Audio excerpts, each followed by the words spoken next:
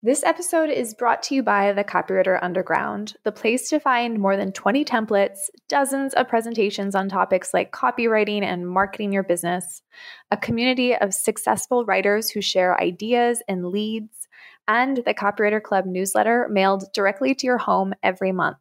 Learn more at thecopywriterunderground.com. What if you could hang out with seriously talented copywriters and other experts? Ask them about their successes and failures, their work processes, and their habits, then steal an idea or two to inspire your own work? That's what Kira and I do every week at the Copywriter Club podcast.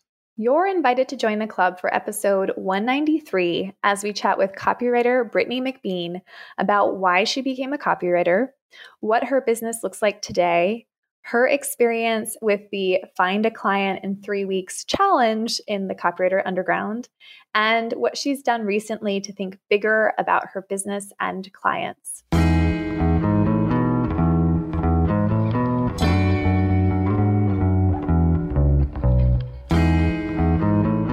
Welcome, Brittany. Hey, Brittany. Hi, thanks. I just had some free time and thought I'd help you guys out and just, no, I'm just kidding. My palms are sweaty and I'm really honored and excited to be here. This is going to be good. Yeah, we're so excited to talk to you. And this initially started around a challenge that we offered in the Underground in April. And it was how to book a client in 3 weeks challenge, although it had like a snazzier name. And it was the first challenge we ever did in the Underground. And it was quite intense because I don't think I knew what I was doing when I was throwing out these challenges. And you were one of the few people, there were a couple who completed every single challenge that we threw out there, which was 12 in-depth challenges. And you did all of them. And then, you had a really great story too about the impact on your business. So I know we're going to talk about that today. And then a whole lot of other things, like your success that you've had over the last year in your business. But let's start with your story. How did you end up as a copywriter? Yeah, sometimes I'm not even sure, if we're being honest. Like, I think I either hear two paths, and one was like incredibly nonlinear, and this was not their background, or they were in a marketing agency and they saw who made the most money and they went and did that. So I'm more of the nonlinear path. And so my degree is in musical theater. That's what I went to school for. I always say that I have a degree in singing a high C and kicking my face. And I love that. That was my passion for a very long time. I acted professionally after that for about 3 years, just in different theaters around the country, professional theaters and some touring. And I just got exhausted. Burnout is going to kind of be a theme throughout this, but I loved it. But it is really hard, like always traveling in a van or a bus or getting paid $250 a week and having to have another job and rehearsing for 8 hours a day and doing a show at night or 2 shows a day, all that stuff. I loved it. But I also knew that I wanted a family more than anything else. And I was going to move to New York and do the New York thing. And I had a boyfriend in Richmond, Virginia, and I came here instead, and then left him immediately and stayed in Richmond. And I loved it here. And I started working for a regional theater in their education department and writing curriculum and creating programs and all of that stuff. And then ended up leaving that job. It just was not a great fit. I nannied for a while after that because I've always loved kids and families. And while I was nannying, I was feeling very creatively bored, and I had a lot more to offer, even though that work was exhausting and fulfilling. I just wanted to do something. And this was back in 2014 when there was not a lot of network marketing on the internet like it is now.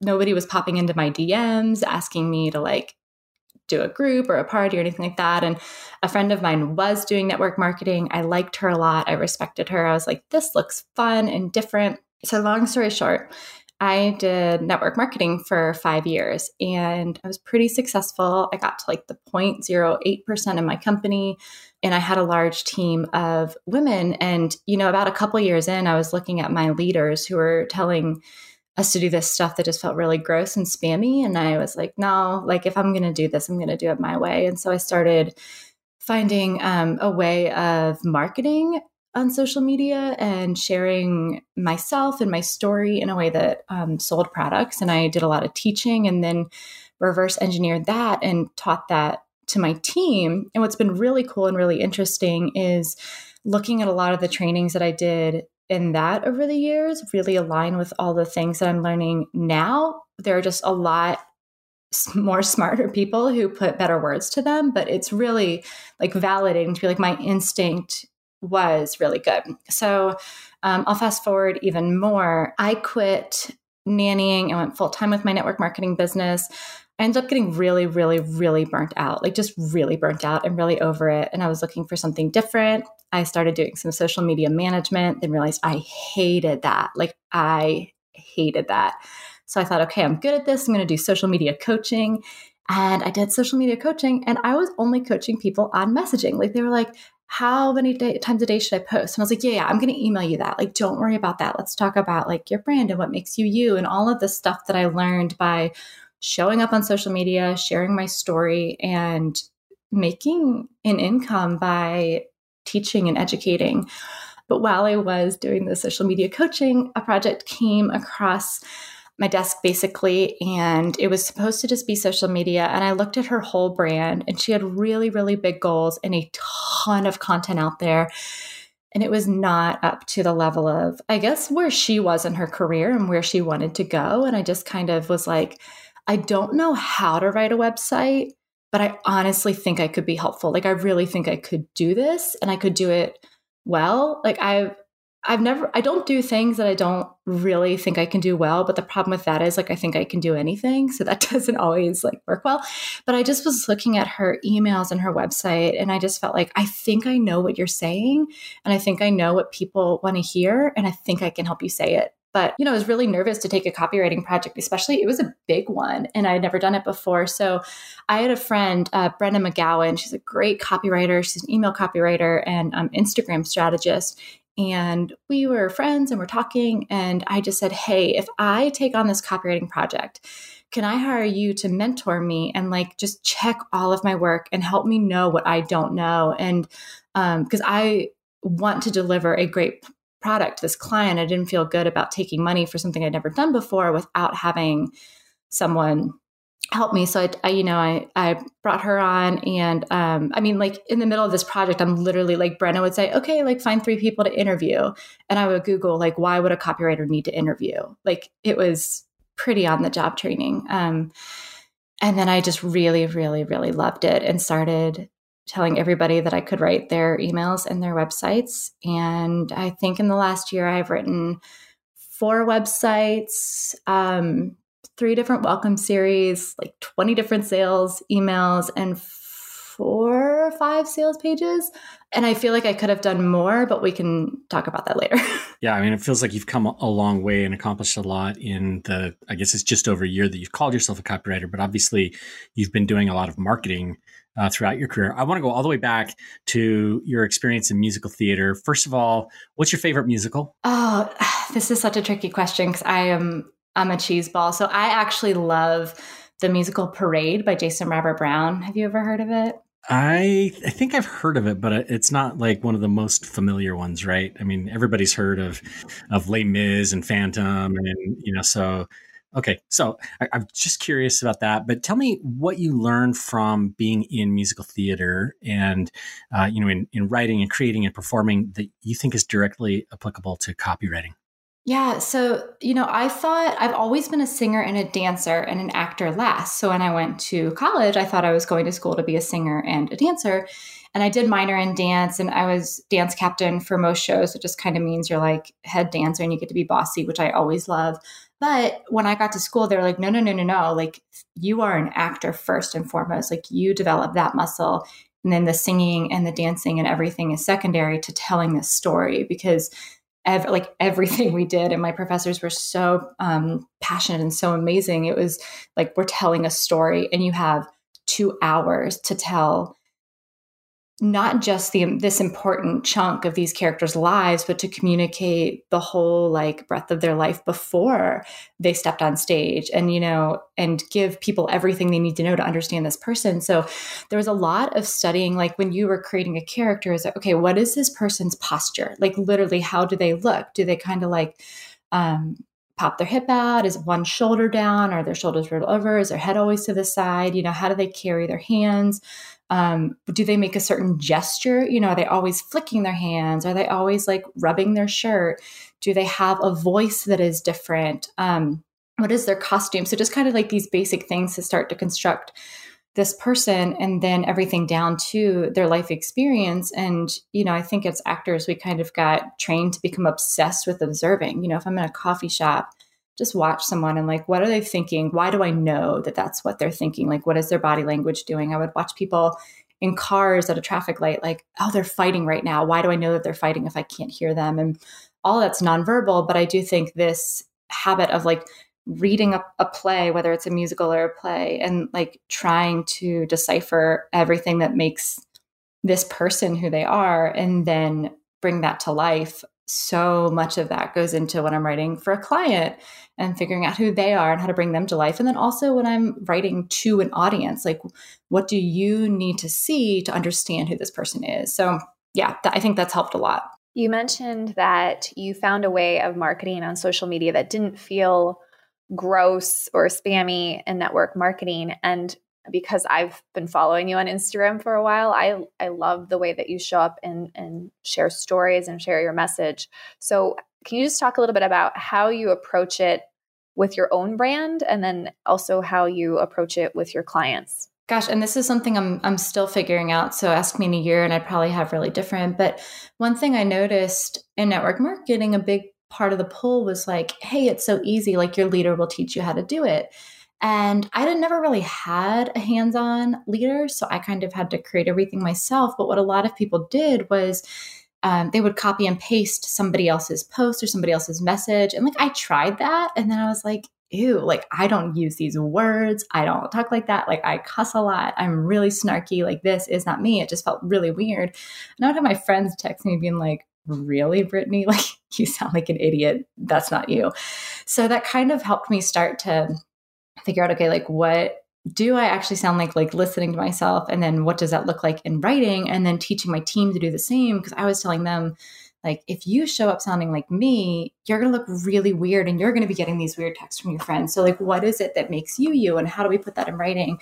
And then honestly, the other thing that was absolutely pivotal, like, I didn't consider myself a salesperson, and like everybody else, like that stereotype and that fear of being salesy was real. And so I didn't feel good just like holding up a picture of a product and posting a selfie, but I did feel really good teaching. And so I was selling skincare and makeup, and I went live on Facebook, if not every day, especially before I was a mom, multiple times a week, and just taught, like literally just showed up and said, this is how you do this. This is where you put this. And I would teach very specific things and really granular things. And I never had to promote a product because they were seeing it in real time. I mean, I did promote, but and I didn't realize it. Like, I had no vocabulary for this, but I was doing promotions. I had a Facebook group where I did like a week-long like theme basically. And I don't know how to describe, I'm not going to spend a lot of time, but I would do like promotions, and then I would like kind of pre-launch, and I had no vocabulary for any of this. So a lot of it was like looking at what worked and reverse engineering it, and then teaching it to the women who were looking up to me to help them make money. And I think that's come a lot into play with my clients. Like, what do they need to know, understand, and believe? How can we teach them so that we don't have to convince them that the value is there, because you've already given them so many wins. The trust is already there because you are the person that they follow to learn this thing. So when you have a paid offering, why would they not pay you? But yeah, like I said, I still think I'm like a little bit of examining and reverse engineering and still figuring out what works and why, so that I can duplicate it and help other people do the same, hopefully. So I didn't expect to be talking about Facebook Live, but since you brought it up, as somebody who's gone on Facebook Live quite a bit, what do you see people doing wrong when they use Facebook Live to either teach or to sell, and as you see what other people are doing on Facebook? Oh, that's a good question. And social media moves so fast. Like, I have not been in this game for a little while now, so it might even be different. But one of the things, like when people got on and were really awkward and were like, I'm just going to wait a little bit and I'm going to talk and then we'll wait for people to pop on. You don't start from a place of confidence, one, and then everybody watching the replay has to watch you like pick your nose for 5 minutes before all your best friends are on. So that was one thing that like I would get on and talk to no one. Like I was talking to a room of 50, and then in 5 minutes, 50, 100 people would be on. But I think just like, and that's something that I learned in theater too, like whether there's a house of 1,200 or a house of 50, you do the same show, even when the energy isn't there to play off of.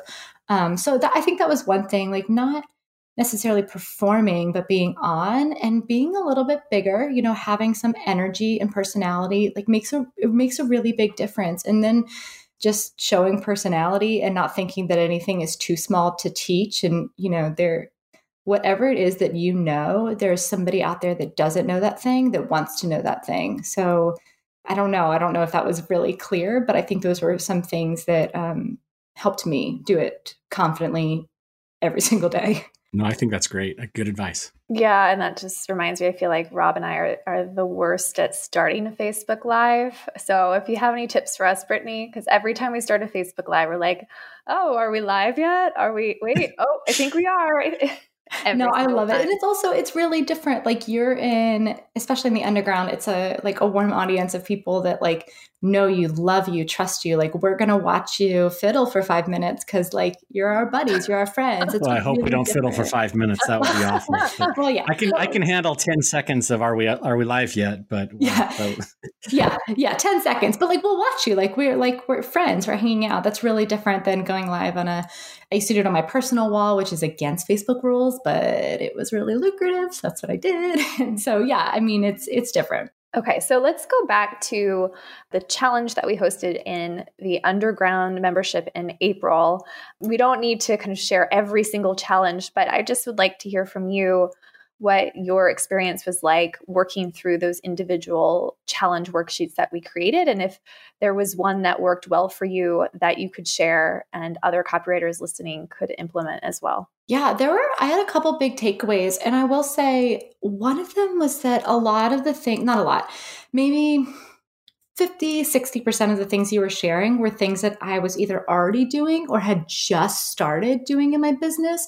So I do think that made it a little bit easier for me to complete, but it also was really validating that like Kira Hug and Rob Marsh are saying, this is what I should spend my time on. Like, this is what I'm spending my time on. And it was what I was already doing. So it just gave me like the confidence to continue doing some of those things. There were a couple really big aha moments. Like day one actually was about your ideal client. And I teach ideal client all day long. Like I can talk to my clients and my audience and my Instagram. And, this is how you write to an ideal client. And then when you guys started asking us, I thought I had done my work for my business and I hadn't, because you had this really brilliant, is it okay if I give away a little of like the secrets? Yeah, I'll give all of it away. The 3 tiers that you had, I thought were so great, because you had a quintessential client, which is like your dream celebrity client. Like you're not going to hit them this year, but like we need to know where we're going. These are your celebrities. And then your your dream clients, which were people you really want to work with. You're probably pretty close. It might be a stretch to pitch them, but like this is really doable. And then the anchor clients, these were the people that when I'm running out of work or when I'm just ready for that next project, I can go back to them, right? Like I know that this is a yes. And so that was really interesting to me, because I realized that I knew who I wanted to work for. I didn't know who they were. Like I didn't have specific names. I knew the kind of person. Like I had a very clear picture in my head of, that person that you write down on your ideal client worksheet. But I was like, oh, I'm not actually following these real people. So I loved that opportunity to be like, okay, if I'm picking 10 of anybody who like dream, like never going to happen, like not in a million years, who would that be? Who do I want to work for? I actually just signed a contract with one of them. And I really think that like the success gods got really confused. I told Kira, I'm still waiting for Ashton Kutcher to come out and tell me I'm punked, but that happened. And it was, yeah, I just really appreciated like having to put literal names and faces to these people. And then I also realized I didn't have a ton of anchor clients, because a lot of the people I've worked for who I love and would do anything for, like they come back like, yes, we're doing it. I want to still work bigger and do more and work with bigger budgets and bigger projects. And so I was like, I would work for them in a heartbeat because I love these humans, but I kind of don't want to stay here. I want to do more and bigger. So that was really, really helpful. And yeah, I mean, like with everything that I was already doing, you guys validated that I was doing that by putting it in the challenge, but then you asked like 5 levels deeper, which really challenged me to, yeah, like kind of put the pedal to the metal and say, all right, like, are you actually doing this in your business? Or are you just like saying this is the thing you're doing and checking it off because you think it's what you're supposed to do? So I loved it. Was there anything in the challenges that you did that was a surprise or totally new and unexpected? Okay, so one, there was something that I took liberties because I'm a rebel, and you guys had in there to like basically warming us up and preparing us to pitch clients. And I've never pitched before, and I was a little stubborn. And I said, I'm not going to go knocking down people's doors and asking. I mean, like, you should do this. Like, everyone should do this. I have too much pride. I should have done this. So I took that challenge and I was like, oh, great. Well, and also, okay. So this is important too. The challenge started right around when COVID and quarantine got really serious. And a lot of the proposals I had out that felt like sure things, almost all of them came back to me and said, hey, I can't wait to work with you, but I need to hold off just a minute and see what this is going to do to my business. And I was like, yeah, I understand. Like, please take care of yourself. I'm here when you need me. I totally understand that. But I couldn't just not have a paycheck for a month. I have a very hungry child. And so I just said, okay, I'm going to create some digital education. And I can talk about like how I picked what to teach because there was a specific reason behind it. But I basically was like, I'm going to do a workshop for my community. I'm going to charge for it. I'm going to make it like 6 times the value, charge 1/6 of it, and just try to be helpful to people who might be scared right now. So I thought about a current problem people were having where I knew there was a hole in the market. And I taught that workshop, and I actually added on a second workshop as like an upsell. So I did 2 workshops in 2 weeks. Don't do that. Would never recommend it. And they were each 2 hours long, and they were like really in depth. They were both paid. And so my pitch, I cheated, and I was like, I'm not doing a pitch, but I am going to take this this exercise and figure out like my how I'm positioning this workshop. What is my pitch for this workshop, and how can I kind of pre-launch it a little bit last minute and really get this so that people see the value. So if you want to kick me off because I cheated on that one, you can, but that was kind of an exciting way to twist that one a little bit. Yeah. And I want to hear more about how you structure those workshops and what that looked like. But I think going just back to the challenge one last time, what would you say is your advice based off that experience in April, which was a hard month when, you're right, COVID hit and it was really hard for a lot of people and they were losing clients. What gave you that momentum, and what could copywriters listening do? Yes, they could jump into the underground and access all of those challenges in the worksheets, but what else could they do in their business to get that momentum that you built? Is it like just taking, an hour every day to do something, or how could they kind of replicate the type of momentum that you built in your business? Yeah. I mean, honestly, I work really well under pressure. Like, I thrive under pressure. And so when everybody kind of ghosted and I was like, hey, I love you, feel free to ghost, like, take care of yourself, I just thought, I'm creating my own work. Like, I could waste weeks trying to find the work, or I can just create work that I know my audience needs, that I know that they would benefit from, that I know they can afford. And I'm going to do this better than anyone has ever done it. I'm going to get amazing testimonials. I'm going to deliver a bajillion times the value, and I'm just going to do this. And so, I mean, that was really, I hate this word, but it was kind of empowering. And maybe that's what that big old pivot looks like that everybody was talking about in April. But I just said, like, I'm going to create my own work because I know how to teach, I know how to like communicate, and I know how to figure out what people don't know and how to teach them what they need to know to do this really well. So, yeah, I don't know. I just did my own thing, and then I tried to make it amazing. Yeah, and let's talk about the actual workshops that you ran. Can you break it down, even just the steps that it took to implement it? Because, we hear a lot of copywriters talking about running workshops and even selling master classes, and it can be daunting when you do it for the first time. So can you just break it down for us? How could we implement something similar? Yeah, it was really daunting. And then once I did it, I was like, oh, let's go make a course. Like, I can do this. And you know what I was thinking? I don't know if this would be helpful or if it's even allowed, but maybe I could like share a Trello board or like a project plan that could maybe kind of help people put more structure around it. But yeah, really quick. So I joined Amy Porterfield's Digital Course Academy last year. And that was one of the best investments I ever made in my business, because a lot of my clients came from that Facebook group, because they are my ideal clients, and it was content that I wanted to learn. And, she has an exclusive Facebook group or a private Facebook group for her paid offerings. But when we got to module 1 or even before module 1, it's kind of just the list building work that you need to do to build an audience to launch your product to.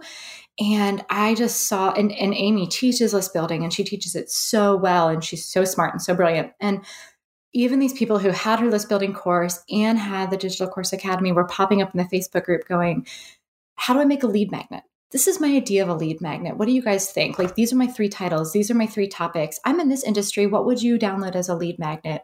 I have 3 lead magnets and none of them are working. What did you do that made yours work? So I was just like, this is something we need to like right click on and really zoom in on. And I can teach this. So I just thought, okay, where entrepreneurs are missing is not just a list growing lead magnet. They're struggling to grow their list, but then how do they also connect the lead magnet to the profit, so that we're not just list building for list building's sake? So I just came up with this workshop. I'm going to teach you how to do like your profit or your list building, profit generating lead magnet.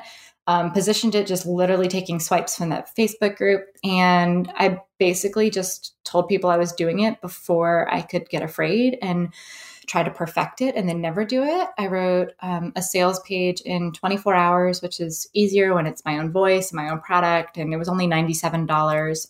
I just picked a bunch of bonuses that I knew people would really love. I hadn't created them. It was going to be a lot of work, but I just thought, if I write these down, I have to do them. So I did that. And then I had just created my own quiz to grow my list. And I was like, well, I'm not a quiz expert, but this was easier than I thought it would be. And I think I can teach people to do this. And maybe, people love learning from someone who's just 2 steps ahead of them, because it feels doable. So I tacked that on as a lead magnet, put up the sales page, wrote some emails. Some of them I wrote the day that they went out. And I sold, I think I made $1,500 on that I was not expecting to make. And that's not, like a 6-figure launch, but it was really like, I was really proud of myself, and I proved to myself, oh, you have something people want. You can put really good education out there. And so just actually implementing it. Sorry, I talk a lot, so feel free to cut me off, but I made slides. Like, I just kind of figured out, okay, what are like the 4 steps? Like, step 1 is the market research. And then we figure out like what offer we're connecting it to. And then we figure out the content. And this is kind of how you can write your content. So it's really, and I tried to give them like what I do best. Like, this is how you write a good headline. This is where you get your copy from, you do it from your research. And this is what makes a good lead magnet. These are the kind of things you want to stay away from. And so I broke it down into steps, kind of like a framework, which is something Rob teaches in the underground and what you guys included in the challenge. And then I just turned those steps into slides, and the slides took me forever. I think I had 109 of them, because I didn't want to forget anything, and I didn't want to be reading from a script. I don't do that well. So I basically put the script on the slides. But I thought that if I do that, then people have the entire workshop. So did the slides, sent out, all the emails, made sure people knew when and where and how to show up. And it was just on Zoom. I recorded it. Afterwards, this was like the poor man's launch. Like, afterwards, I literally put all of the bonuses that I forced myself to create, because they were on the sales page, the workshop recording, because I had a Q&A at the end that was really valuable.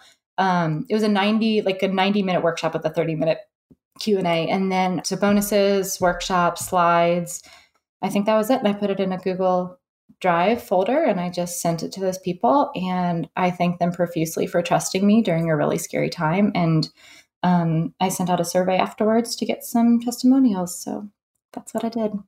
You made roughly $1,500. How much did you sell the workshop for? $97 for the full one. And then $50 for $97 for the lead magnet. And then because I had never taught list or quiz building before, I'd only done mine. And I thought that it would just be a fun add-on. I did $50 for that. And one thing that was really encouraging to me and really lit a fire under my butt is that we had someone, and this is not a brag, this is like important to me. Like we had someone in our community who was living in their home with their children at that time, who the person is very meaningful to us. And I was just like, hey, I have like $1,500 in my PayPal. And that feels really weird to say out loud, but also I do think that for a lot of people, like spontaneous generosity is a reason to make money. And that made me want to make more so that I can do that when it comes up. Yeah, a lot of the things that I love about this is, first of all, you went through and you did the work, you did the challenges, you put it together, you did the outreach, you made money on it, you made more than than a year's worth of investment in the underground. But you're right, like making money in order to enable the good things that you want to do in life, that's one of the best reasons to do it. So I love hearing about the success that you had as you went through all of the work that had to be done, and I'm guessing that if others want to jump in and do that same kind of work, that they will see similar results, maybe even better results. Yeah. And just to be super clear, like I have a crazy small email list. I think when I launched that, I had maybe 500 people on it. Which also, I hate when people are like, I have a really small email list. It's only 20,000. And you're like, yeah. Oh, cool. So I know that for some, that sounds like a lot. And that actually feels like a lot to me. But it is a lot. Yeah, it's a lot. I mean, you put 500 people in a room. That's a pretty good sized room. It is. And I feel really honored. And my unsubscribe rate is really low. And my like open rate is really high. Like I feel really, really, really good about my email list. And I felt really good that like, in a list of 500, the very first email I sent out just telling people, hey, I'm doing this thing for $100 in the middle of an economic crisis. I had 4 signups in the first hour. And then, of course, everything was like really slow after that. But it just felt really good to be like, these are my people. I'm doing something that they need. This is good. So if when you do something similar, whether it's one workshop or it's your course, what will you do more of? What will you change? What would you recommend to someone who's about to do this as well? That's a really good question. So I was almost hesitant to do this because I thought, if I do this workshop, does this have to be the thing I'm known for? Like if I put this out there, do I now become the lead magnet list builder person, which isn't who I am. It was just a need that I felt I could meet. And so I actually think that was really good to just do something, like even if it's not my one thing or the thing I am the most amazing at, just something that was a problem I could meet right now. And I knew that people were all of a sudden taking 100% of their business online. And we know that like your email list makes a big difference. So I thought this is a problem that people are having right now. So one thing I want to remember is like, just do something. It doesn't have to be the thing that you want to be known for or your niche, or just do something if you think you can do it well. I asked people, what would you have me do differently? What didn't work? I just asked 3 questions on the survey. It was really simple, but I did say like, what didn't work? What should I do differently next time? And they were unhelpful because they said nothing. I was like, okay, guys, I was not perfect. I need you to tell me something here. Some people did recommend or did ask like to have a follow-up or a Facebook group, or maybe even like a project plan where we kind of checked in and worked together, which I love the idea of that. It's just that my experience is people don't actually follow through with follow up. And so I just wanted to pack as much value into that 2 hours and I kind of shamed them. Like I didn't really, but in the emails I was like, you paid for this, just show up for it. Like you're getting free group coaching at the end, just show up. And everybody did. Every single person that bought it showed up. I don't know. I mean, everybody was asking for kind of some continued support, but is that what they think they want? Whenever I've done that, even with my packages, clients haven't really taken advantage of it. So I don't know. I do love the idea of having a private community in a Facebook group. So those are just kind of my afterthoughts. Yeah, I mean, I was going to ask you what comes next, and maybe they're telling you the thing that comes next. But are you going to run the workshops again, or come up with new workshops? Like, how do you take this strategy and make it work for your business in different ways? Yeah, so I would love to. They're kind of in like my dream very soon goal card on Trello, but I would love to take maybe I don't know. Everybody loved the quiz one, even though I felt like the meat was in the lead magnet. But I think quizzes just feel a little more like mystical and hard. So maybe take one of them and do kind of an evergreen funnel and tack it on to my welcome series. I would love to take the bonuses that I did that I think were really valuable, and I spent time on them and put them in a digital shop. I really want to have like an online shop on my website so that people who maybe aren't ready for one-on-one services or just need a little help can go there. So I would like to repurpose these. I literally only worked on these for 2 weeks and put my husband through toddler hell because I was like, okay, you're tapping in. I've got to do this. So I didn't want those 2 weeks to just be left there. So I do want to repurpose them. And I really, really, really do want to create a course. It's something I'm really passionate about. I love teaching. I love digital education. I love the idea of having it's not passive income. It's never passive income, but just a different stream of revenue. And I don't know what that course would be. So I think that's something I would really like to figure out. Let's talk about the hard stuff. And maybe this is where the burnout comes up that you mentioned earlier, but it's, you've had a lot of wins this past year since you stepped in and put your copywriter hat on and launched that business. And even more recently, you've had wins. Can you share some of the struggles you've had, at least over the last year in your copywriting business? Oh, yeah. So one thing that I haven't talked about a ton, but I also have no problem talking about it. So I'm going to rewind a little bit. And some of my story is a bit of a bummer, and we're definitely not going to stay there. But in 2017, right when I quit nannying and started doing network marketing the full time, we were trying to start a family and get pregnant. Actually, in 2016, we spent the whole year trying to get pregnant. And after 13 months and it wasn't happening, we went to doctors, all that stuff. And then after 13 months, I did get pregnant. I had 3 pregnancies back to back in 7 months. They all ended in miscarriages. So trigger warning, sorry, friends. And that led us to adoption, which was beautiful and right for our family. And our family could not be any happier. And so that really informed a lot of my story, my values. That taught me how to talk about hard things on social media, because we can talk about this. I don't know if it fits well here, but I was learning a lot about open adoption and about transracial adoption. My daughter is Black and I'm very, very white. And our adoption agency did a beautiful job making sure that we were as equipped as we could be to really honor our child's culture and heritage, and then also know where we could never fit that and how to have that in her life. And I just kind of became really passionate about talking about open adoption and transracial adoption, and it felt really necessary.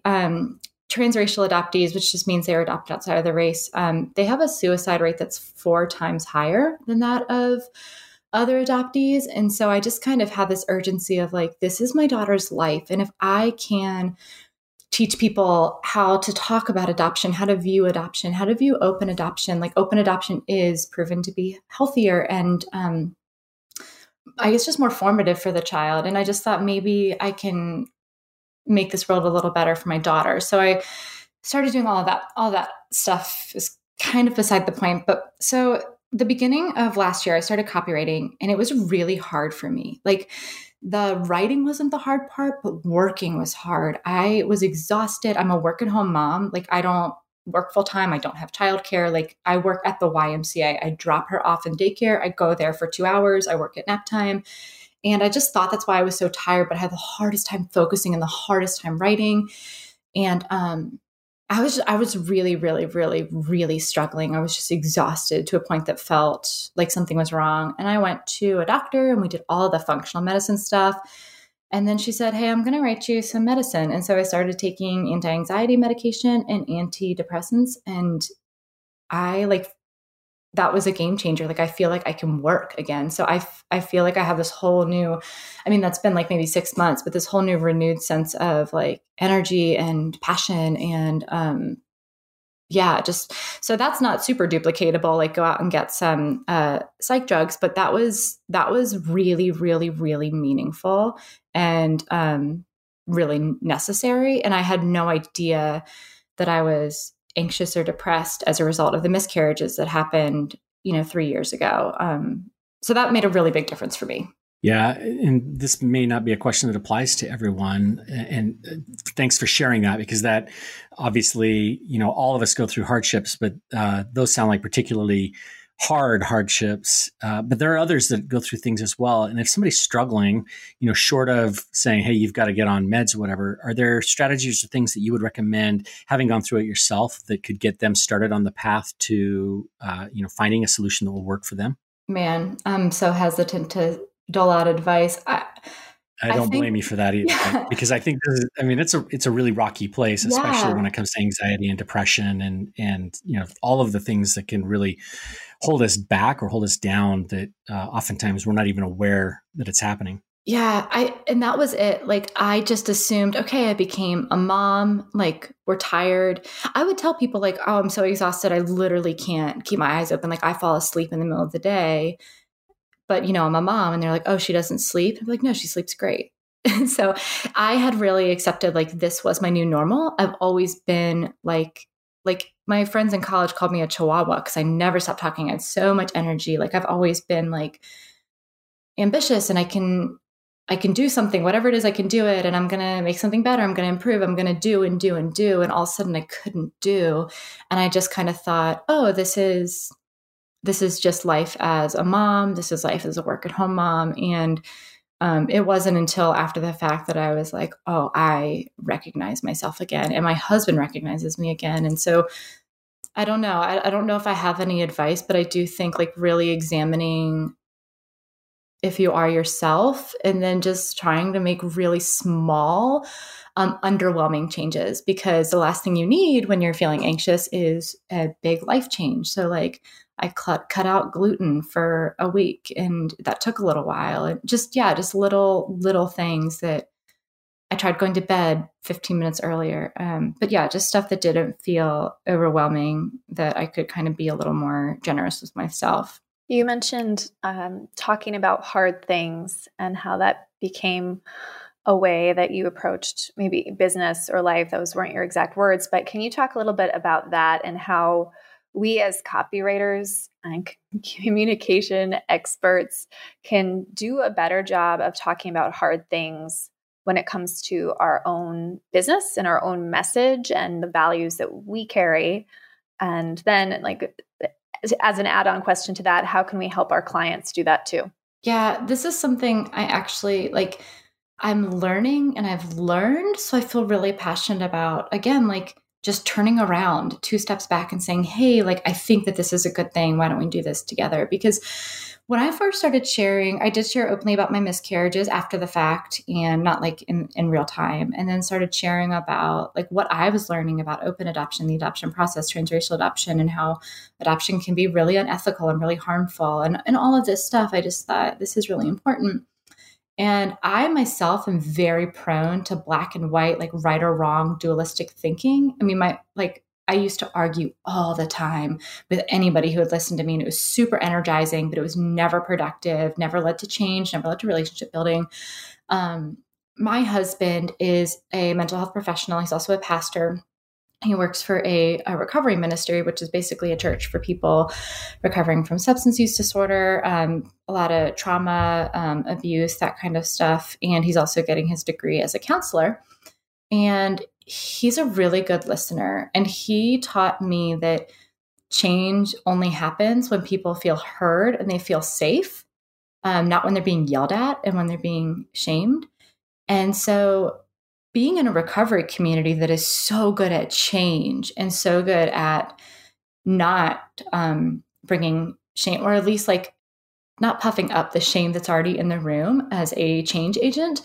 Like being a part of that community gave me so many life skills. Watching my husband have really hard conversations that sometimes he didn't agree with, just to make someone feel heard.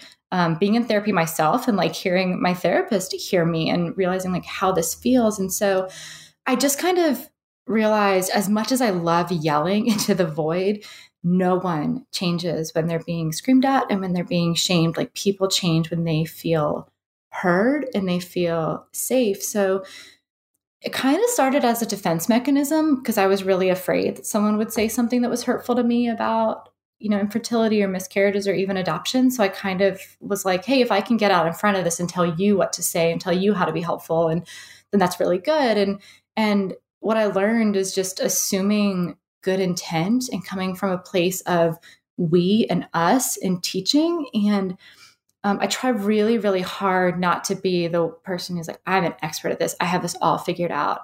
I'm in some transracial adoption Facebook groups where some phenomenal Black women do some heavy, heavy lifting to give our kids a better life and make sure that we are doing our job. Sarah Heslin Woods is one of them. And I just want to say her name because she does this at like a career level and she doesn't get paid. And that doesn't make me an expert on activism or anti-racism or Blackness or whiteness or transracial adoption, but it does mean that I've learned a lot, especially the community or the conversation we're currently having. This is something Sarah has been teaching us for years. And so it feels really important. Like this feels like my daughter's life.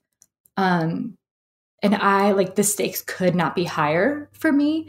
And so if I scream at someone about their white privilege, just for example, and maybe that's a little triggering, and please, if I say something wrong, like I'm not above humiliation or correction because we're all still learning. But if I scream at someone about their white privilege, then we're just going to be memeing each other back and forth, right? But if I can say to someone in this current conversation, and again, I am speaking as a white person to white people, I am not coming from a place of the grief and trauma that the Black community are experiencing right now. But if I can say, hey, I hear that you've never felt privileged before because life has always been really hard for you and finances have always been really hard for you. And it's really hard to understand how you could have privilege. Like that must be really scary and confusing right now.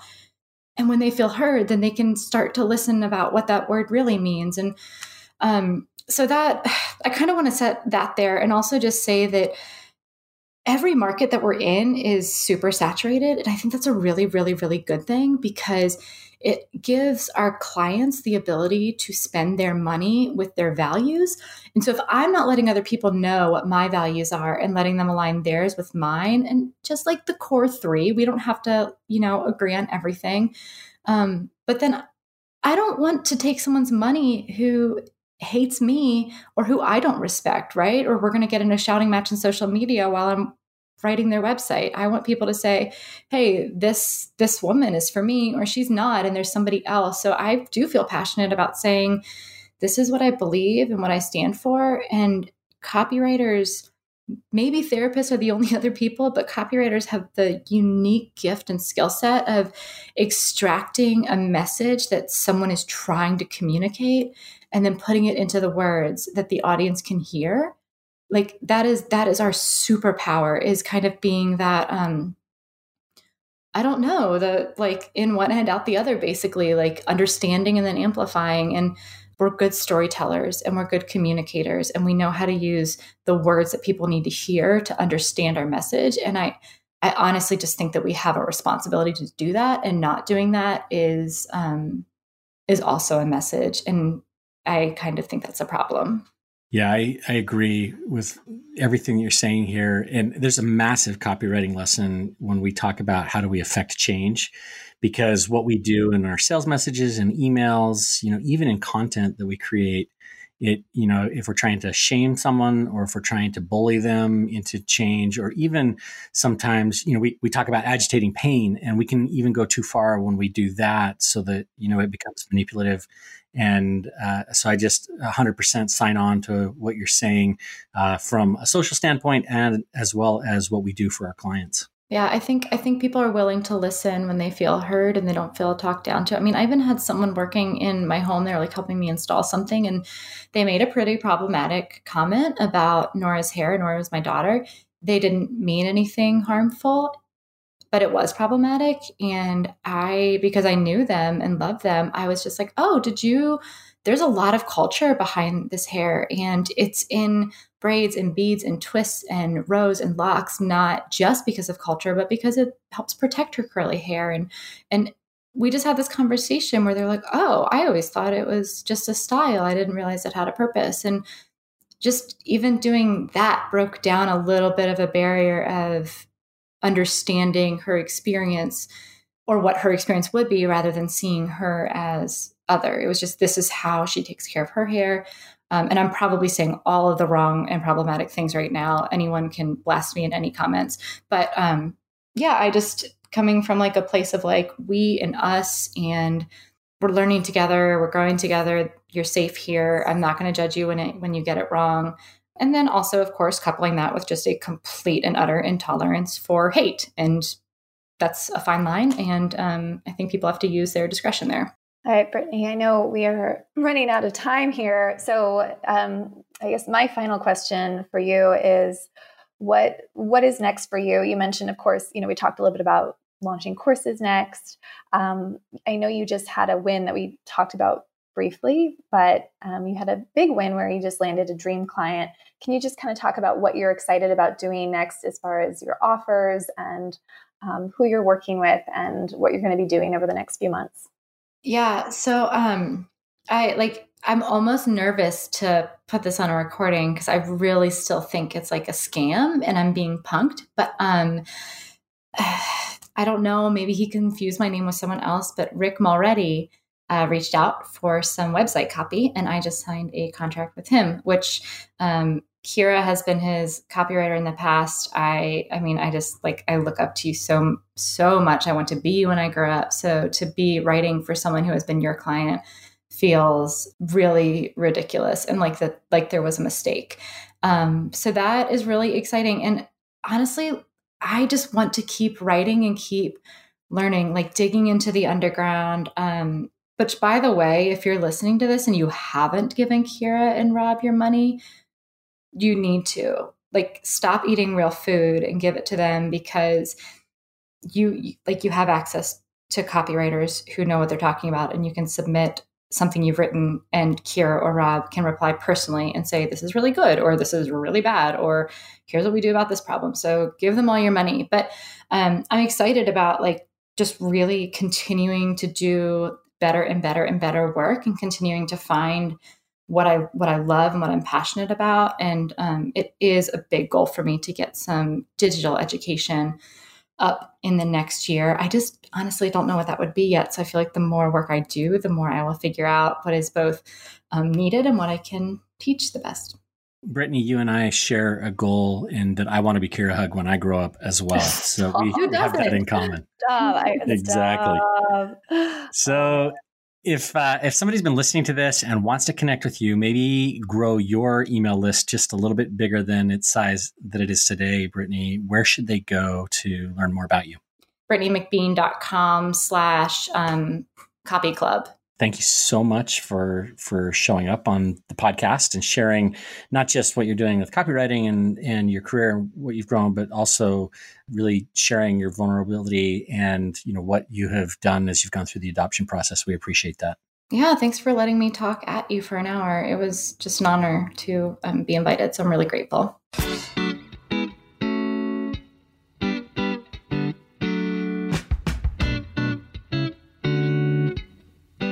You've been listening to the Copywriter Club podcast with Kira Hug and Rob Marsh. Music for the show is a clip from Gravity by Whitest Boy Alive, available in iTunes.